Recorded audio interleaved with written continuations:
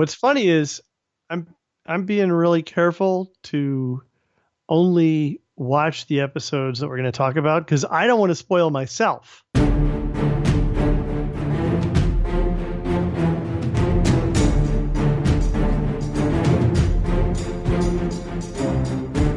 Well, welcome to Let's Talk About Thrones. This is a show where we get together with some friends and talk about a show that nobody else is talking about, right? We figure we'll do something really special and unique here. We're the only ones. No one has ever done this before. Nobody will ever do it again. Nobody. Those are the voices of Jenny and Anthony. Jenny has actually read the books. Anthony Not this week. Anthony has seen the whole series before. And, well, I have only seen the episodes that we're talking about with no advance information. I just want to go on record to say that that's a lot of restraint Richard is putting forth to not just go ahead and watch all the rest of these episodes. I know. Oh, I'm telling you. And particularly for this week, because after the last episode, I really wanted to watch on it. And I have a feeling that's going to happen a lot. Like, there are going to be many episodes where at the end I'm going to be, what happens next? But I'm doing my best. Yeah, you're in for a rough time. Yeah. Well, luckily, right in like season 3, 4, you get some pauses, some couple week pauses where you can kind of take it or leave it. Then it just goes straight back into the action. So you're basically just, I mean, it's your own poison, I guess. All right, yeah, that's true. I agreed to this, and I've wanted to watch this series, so this is a great way to do it. All right, now we are looking at 2 episodes this time. We're looking at episode 103, Lord Snow, and we are looking at episode 104, Cripples, Bastards, and Broken Things. And we'll start with 103. The descriptor for this is really kind of generic. Lord Stark and his daughters arrive at King's Landing to discover the intrigues of the King's realm. That actually sounds more interesting than the episode that I watched. So before the show, I was saying how we watched 2 episodes, but really we just watched 1 because these 2 episodes, 103 and 104, they go together so well. Episode 104 closes some of the stories in episode 103, and 103 is just like this perfect blend in. There's no major cliffhanger between the 2, and it's kind of like one long episode split into 2 parts. I would agree with your assessment.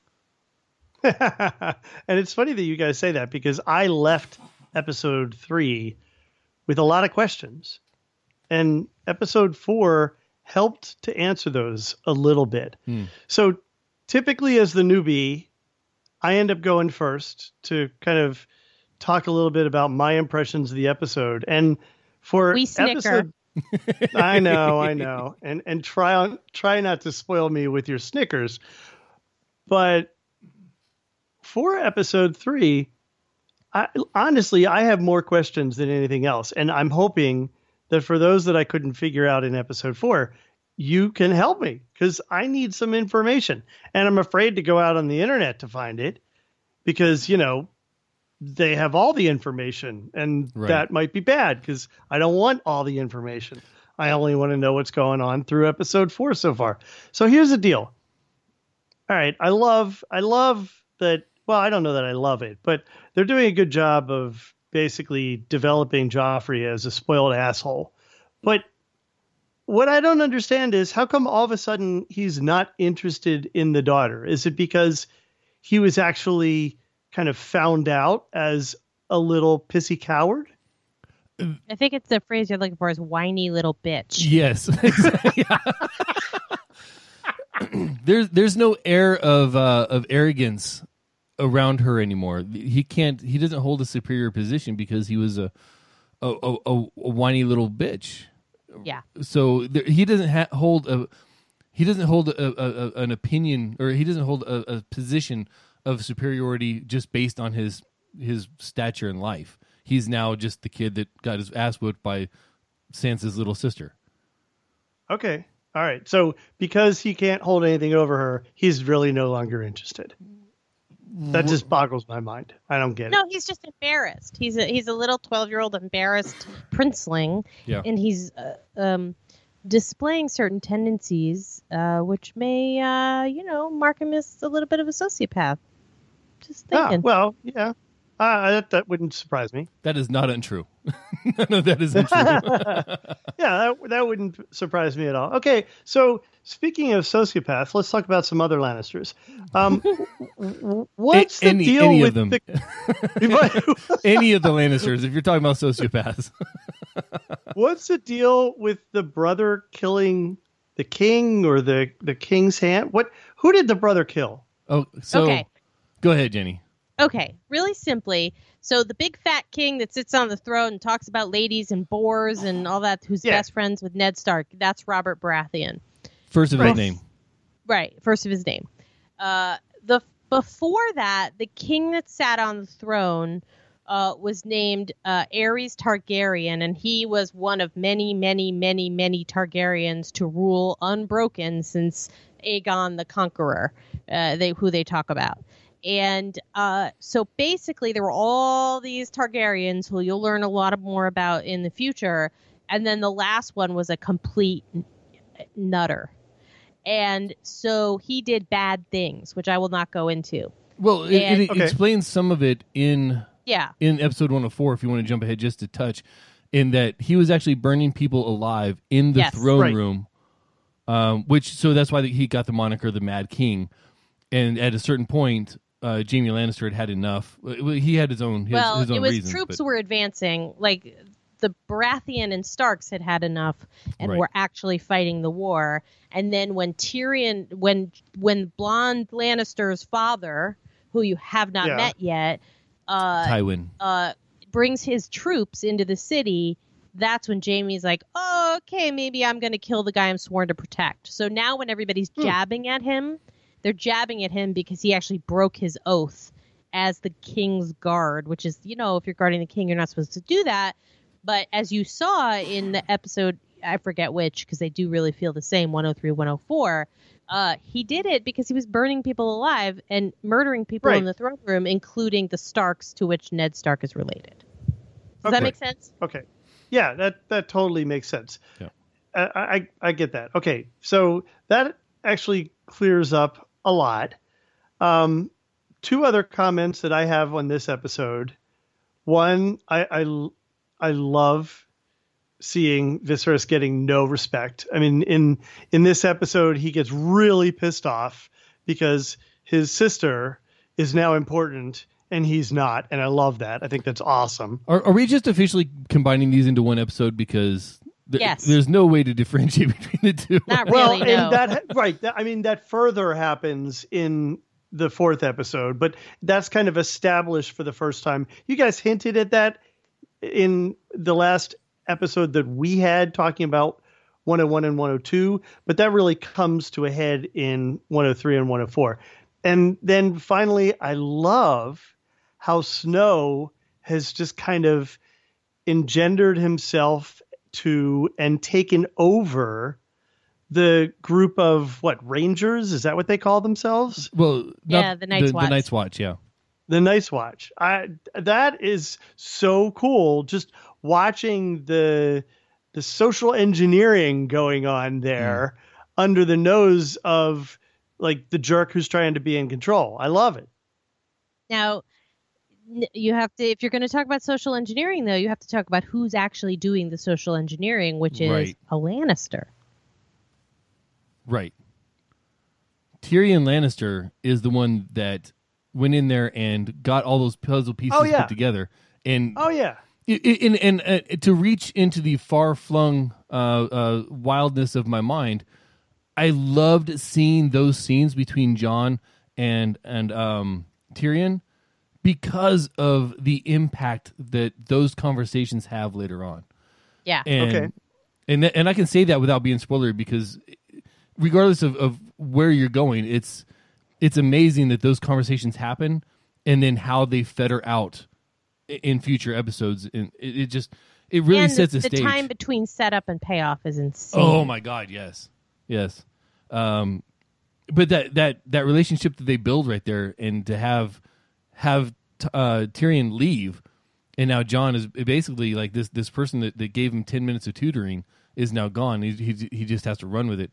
It's really interesting to see Jon and how he uses his natural charisma and his noble ways to really take over the scene and start taking care of the people that were just earlier, of course months earlier, but were earlier trying to beat his ass and take him out.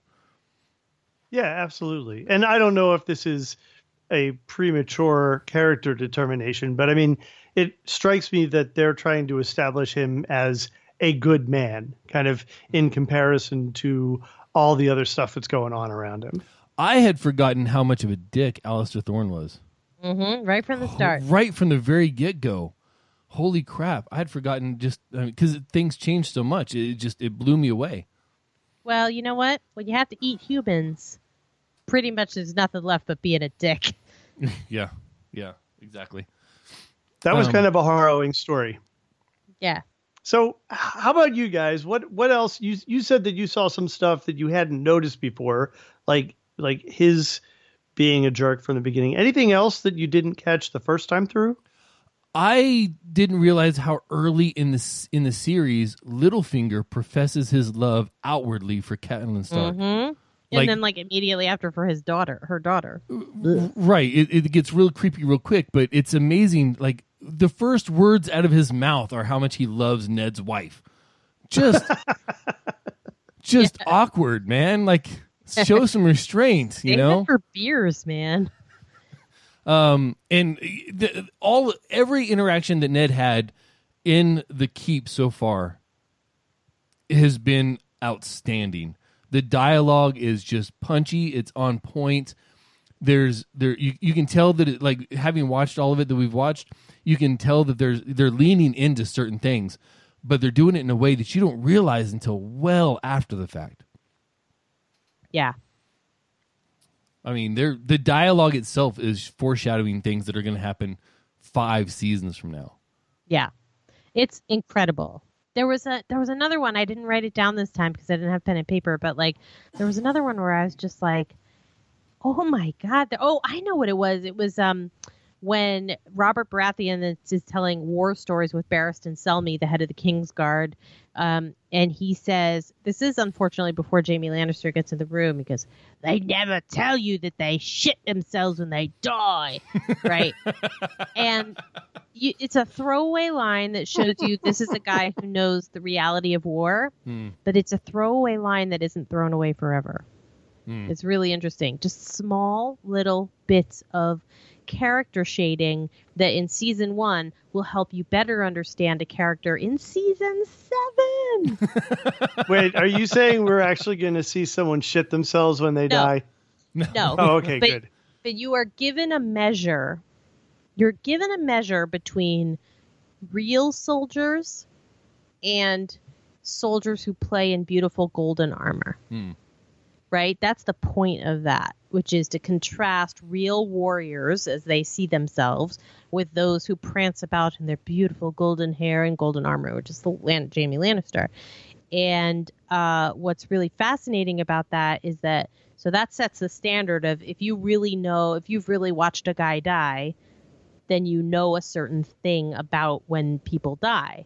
And right. it is interesting when it comes up later. It's mirrored later. Tiny point, but really fascinating. And Stark makes that point when he's talking with Jaime, saying, not a scratch on your armor. That's amazing. Mm-hmm. Yeah. And of course, Jaime throws it away as well. Many men have tried, but they, they all seem to miss. And he's like, "Well, you choose your enemies very well." Like the dialogue in this episode, especially in these two. Just so much of it is just dead on point. It's so ridiculous. Well, it is, but the other thing is, it's kind of like, okay, we're not holding back anymore. Like they put on airs of politeness when they met in Winterfell, but now they're not doing that anymore. Right. Now, kind of, they have the claws out when they're talking with each other. They all know each other's backgrounds. Why are we pretending to be nice to each other? This is the situation. Let's deal with it. What I don't understand, though, is Like, do the Lannisters actually see the Starks as a threat? Like, what? At one point in time, Cersei says to Joffrey, anyone who's not us is an enemy. And she's specifically kind of referring to the Starks, but trying to kind of paint it in terms of, if they're not us, then they're against us. And why the what is the thing with the animosity for the Starks? Do we know yet? I want to answer that question. Okay, so we don't know yet. Yeah, it's not specific. Right. It's not specific. It's just every character that you see now that you as a first-time viewer are just trying to get a sense of, just trying to say, like, whose father is this and how are they related? By the time you get to where we are, you will have such a perfect understanding of all of them. And so I wouldn't say anymore. I don't want to say any more about the Lannisters because you will follow their journey in the past and the present, and it is pretty magnificent. Yeah. I will say that as of right now, as of the end of the 4th episode, there are no named characters that don't have a major impact somewhere in the story. Mm-hmm. Like, there are no throwaway characters. Everyone who has a name for a reason. Even if you caught it, Jenny, they had a toss-out line about Jane Poole. Yep. Which is something from the books that never quite translated over. Yep. So it just the little things like that, the little foreshadowing that they had, the ideas that they had, and they so had a good crystal clear mind of where this was going to go. It's really awesome. Yeah, and I love the line that Cersei says that the truth is flexible for a king. Right. Which is kind of what we're living right now, if you think about it. I was going to say, I think we have a press secretary that has echoed that exact same sentiment. Yeah.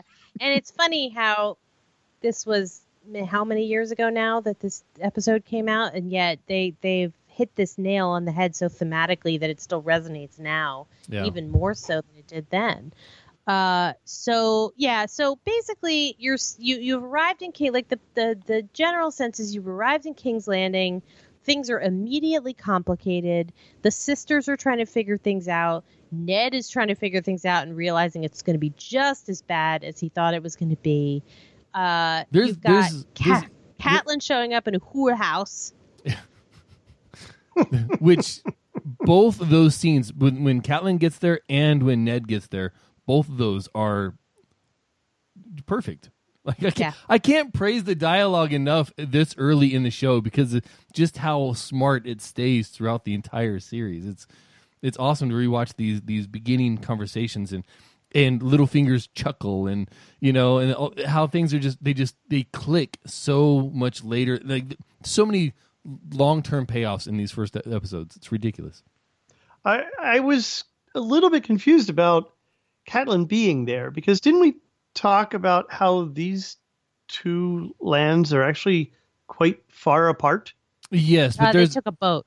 There's a lot of time that's passed on as well. You'll learn that time is very fluid. Viewing time, tape time, does not equal story time at all. There's no correlation. Yeah, don't even try for it. Sure, okay. It'll drive you mad. It's at least mostly linear, like it doesn't go back in time, but there are times where a 5-minute viewing period between scenes will end up being 2 months, and another time will be 5 minutes. There's no direct correlation between how much time you watch the show and how much time has passed in the story. Yeah.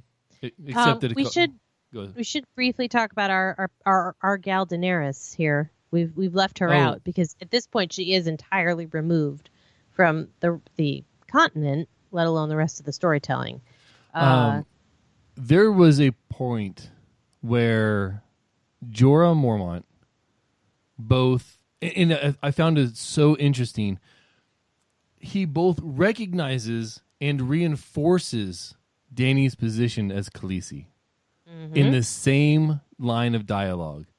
When at the time when her brother meets her out there in the bush or whatever, and there's like visual dialogue happening in that scene that's just amazing.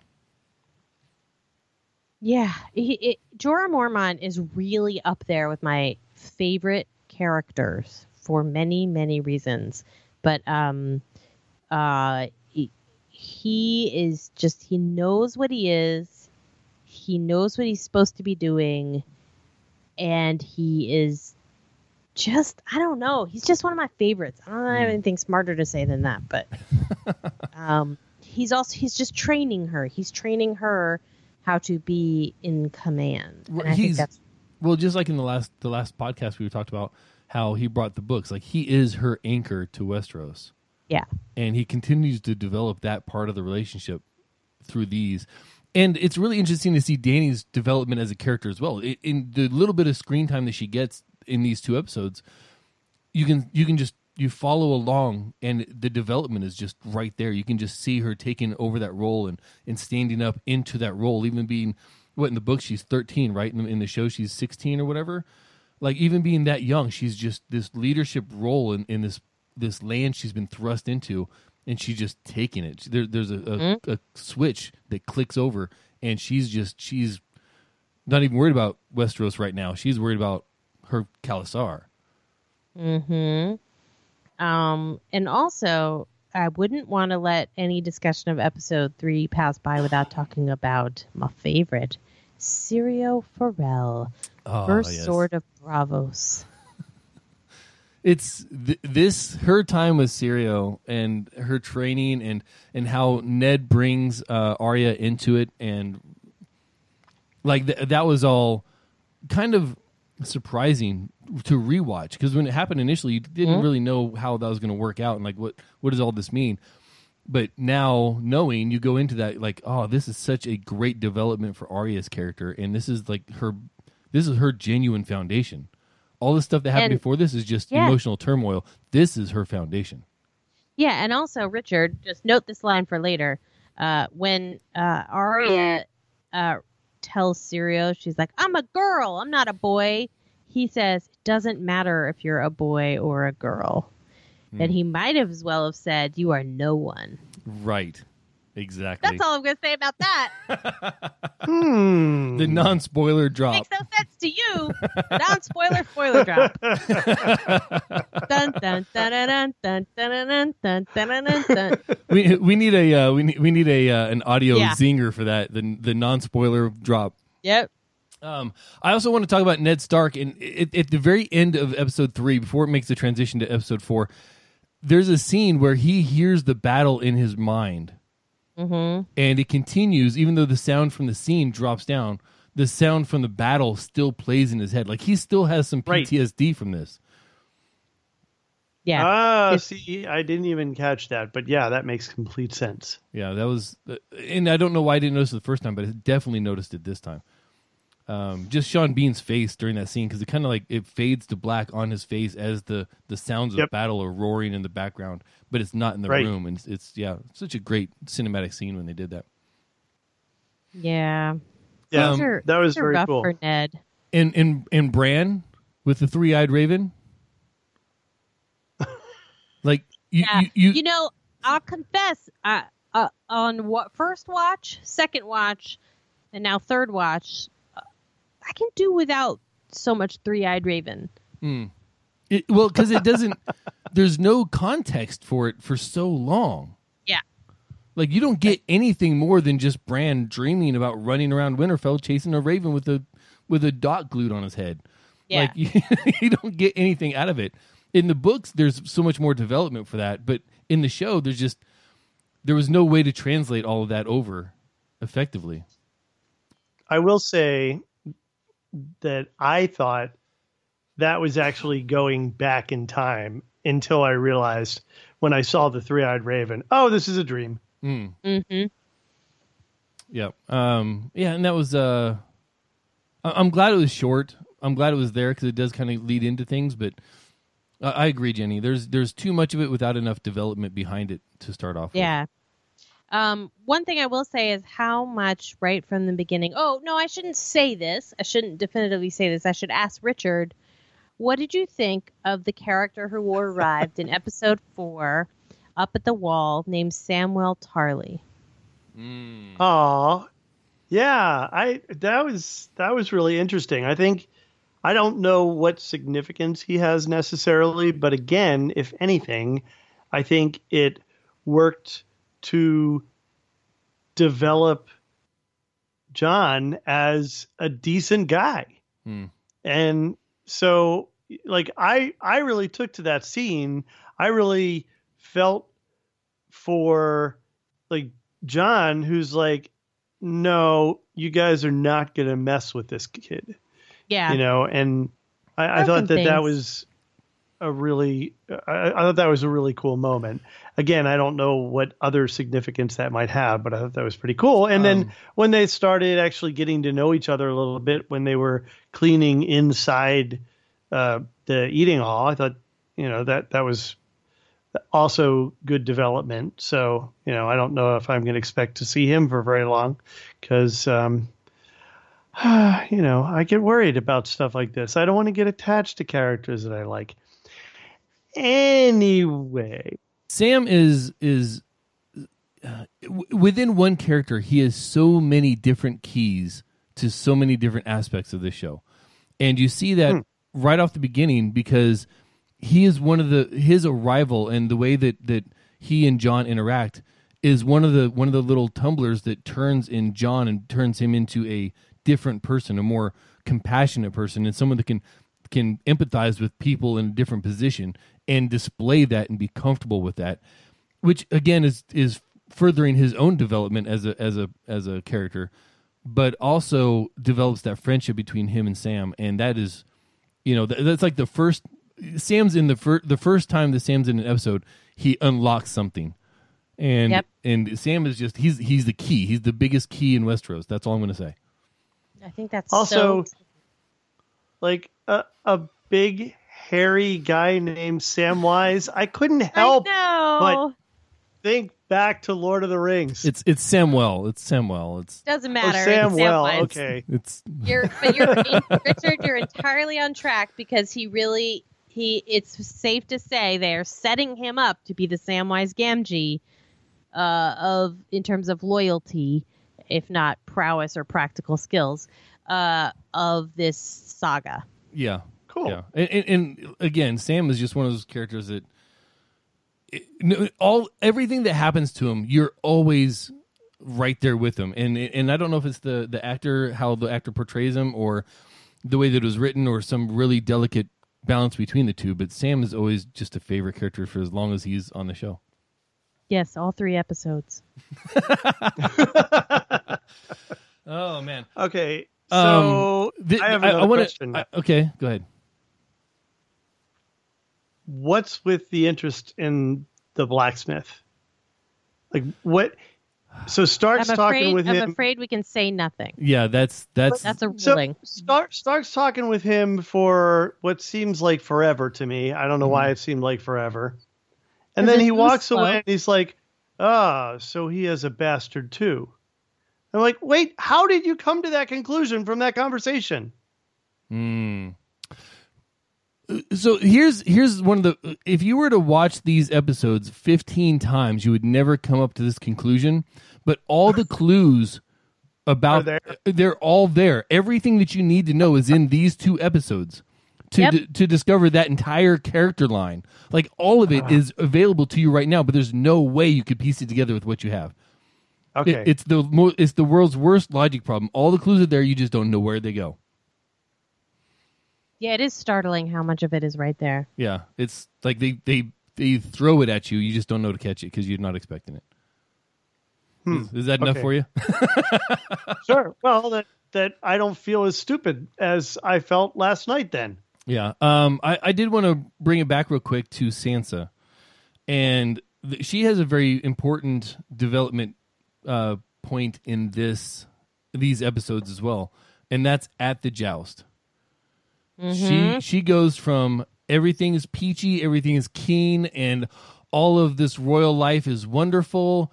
Wait, the prince doesn't want to talk to me. Okay, well that can be fixed. Oh my God, what just happened? Mm-hmm. When what's his name? The Mountain. When the Mountain takes out the other guy Sir with Hugh. Sir Hugh, there you go, with the javelin. Or not the javelin, the joust in the throat. They were jousting. Yeah, yeah, that was brutal. And that was really your first chance to see the level of gore that the show's willing to go to.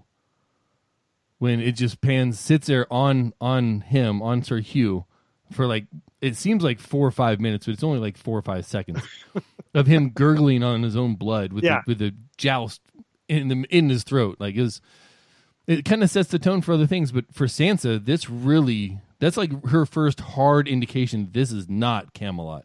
If they had a Camelot in Westeros lore. Right. And what's funny is I didn't realize this, and maybe you're not supposed to realize this until they pull back, but that happened right in front of her. Right. Oh, yeah. Yeah, exactly. Like dead spot in front of her. She was perfect position to watch it. And I think really that whole scene was meant for that. I mean, it has implications later on, which are kind of roundabout and almost insubstantial by the time you get to it. But for that to happen right in front of Sansa, really, it's her first smack of true reality, not emotional or but this is not what I signed up for. Mm-hmm. Also, there's a creeper on her left. Last episode, I was in love with your mother. Now I'm very infatuated with you. Well, hi, Littlefinger. Yeah. He was so weird in that scene. I mean, definitely inappropriate, creepy. Just the name Littlefinger. Mm-hmm. Just the name Littlefinger. They're not talking about his pinky. It's like, but on the other hand, as creepy as he is, it's such a good character and so thorough and so just well imagined. It's such a good character. Yeah, it's just going to be a long 7 to 8 seasons. I think the last thing probably that we have to talk about, like there's a lot. You could talk about this for hours, but like the most important thing comes at the end of episode 4, in which you see Catelyn Stark, take Tyrion into custody. But the way that she does it, I had such an interesting reaction to it the first time, which is the first time I was like, this is the most badass thing I've ever seen in a really long time. It's beautifully written. She totally pulled it off. And the next time I saw it, I was like, you dummy. Like, it was really fascinating. It was really fast. Still a good scene, but like, it's just tragic. Anyway, sorry, I probably said too much. Sorry, Richard. Yeah, no, so that scene where she basically calls on all the people that know her family, and calls on them to be at her aid, kind of unknowingly. I think you're right in that was really powerful and really clever. However, I don't believe for a minute that Tyrion had anything to do with that kid's fall. Right. I mean, they've spent the entire episode setting, or 2 episodes setting up that he's a good guy. Right. So or at least he's not your typical Lannister. I know, but I just have a really hard time believing that he would try to cover up how the fall happened for his brother. I just don't think that there's the motivation for him to do anything to help his brother that way. That scene though is so Tyrion Lannister has a certain demeanor about him. He's got a certain level of knowledge and a certain way of interacting with people and kind of how things go through. But that scene is really what sets up the rest of his story. I feel like you say that, Anthony, with every character and every scene that we're having in these first couple episodes. Because it's true. Oh, this scene is so important for everything else that happens. You're totally going to be doing this for the next year, aren't you? Yes. No. Only for the next 6 months or so. Because then it'll start paying off. Yeah. I basically, these are 2 really, to me, just to wrap up, because I have to go to bed. These are 2 really strong episodes. They're strong in a way that they don't have a lot of cliffhangers. It's not like people die, but it's not like super dramatic. But it is introducing you to the bigger world beyond basically Stark territory, which is where you've mostly been. Mm-hmm. It's been your solid grounding is this one castle in the north, and then you hop on over to Essos and all that. But I'm really fond of the careful way in which they bring the world wider, little bit at a time. Yeah. Yeah, that's a good point. And that sounds like a good way of closing this discussion, actually. So we have stuff coming up. Obviously, we're going to be talking about episodes, 105 and 106 next, The Wolf and the Lion and A Golden Crown. Those will be what we cover in our next discussion. And we get our first big payoff. Our next podcast, we'll be able to talk about our first big payoff. Mm-hmm. Oh, and it is so juicy sweet. Oh, I can't wait to see the look on your face when we talk about that, Richard. Now, see, I'm going to want to just go watch it tonight then. I'm you not can gonna now. Yeah, you can now. You just have to remember it. Yeah. Exactly. All right. Well, before we do that, we should probably just mention, Let's Talk About Thrones. Jenny, man, that name sounds really familiar. Don't you talk about some other stuff? I do. It's almost like I've taken something and run with it in a ridiculously impractical way. The grandpère and grandmère of this show is a show called Let's Talk About Star Wars with Garrett Weinzierl and Tom Merritt, which you can check out at letstalkaboutstarwars.com. And it's really fun. We only do it once a month because we all have a lot of other stuff to do. And sometimes if you talk about Star Wars like even every week or every day, it might be a little bit too much. It wouldn't be for me, but there are a lot of Star Wars podcasts. So we're like your big picture once a month clatch to really dive deep on the important things and let the other stuff sort of fall away. Good. That's good because that might be obsessive otherwise. Yeah, and then entirely by accident, my husband Matt and I started rewatching the 80s sitcom Cheers, and the way he got me to watch it, all 11 seasons, was to say that he would do a podcast with me called Let's Talk About Cheers, and the actual title of the podcast is called Where Everybody Knows You're Lame, because we're doing this at our dining room table and just talking about a sitcom that came out in 1982.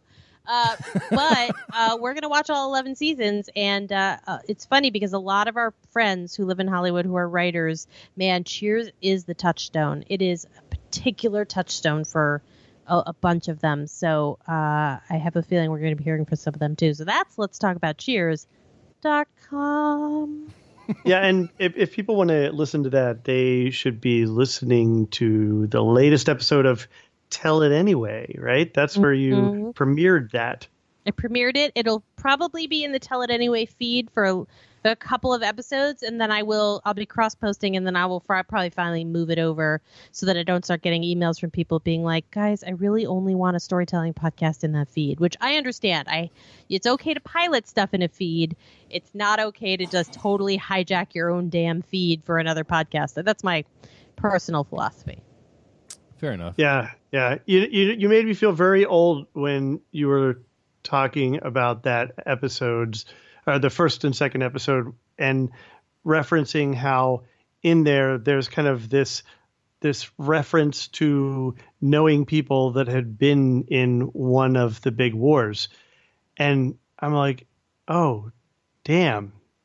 Yeah. I'm not that old, but I'm old enough that I was already in like college when Cheers was on TV. Well, if you want to come do an episode with us, the cross pollination of the Let's Talk About universe is strong. Yes, it is. Yes, it is indeed. What do you guys do? Well, this was a lot of fun.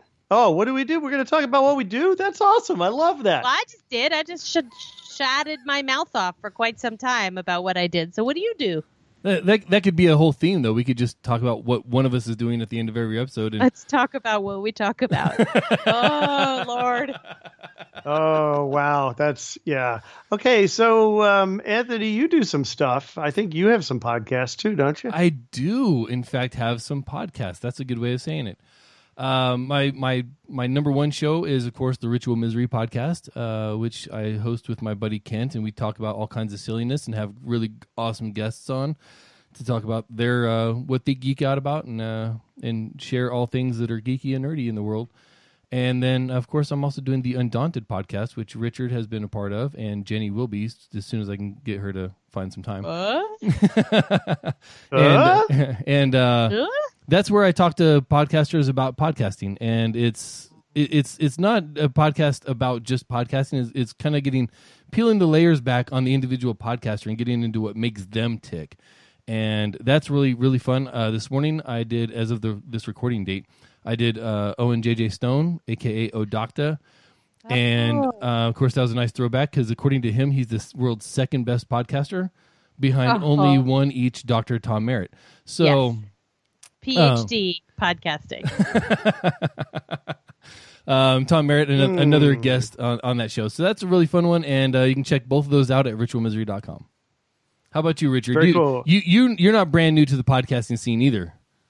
I am not. I have been doing this for a couple years. So I host two podcasts. I co-host a show that is called Entertainment 2.0, and we talk about entertainment in the Microsoft technology space. And believe it or not, that is a thing. And I also host a show called Home On, and that's a show about DIY home control and automation. And there's lots of stuff going on in that space.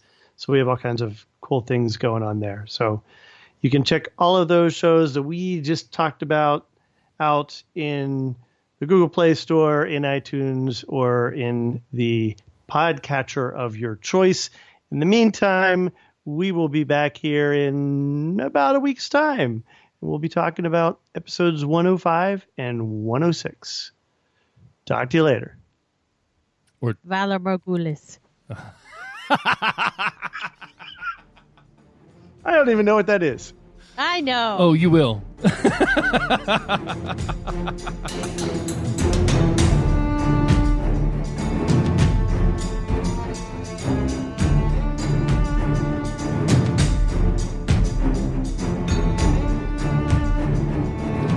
Don't forget to send us your favorite part of these episodes to letstalkaboutthrones@gmail.com.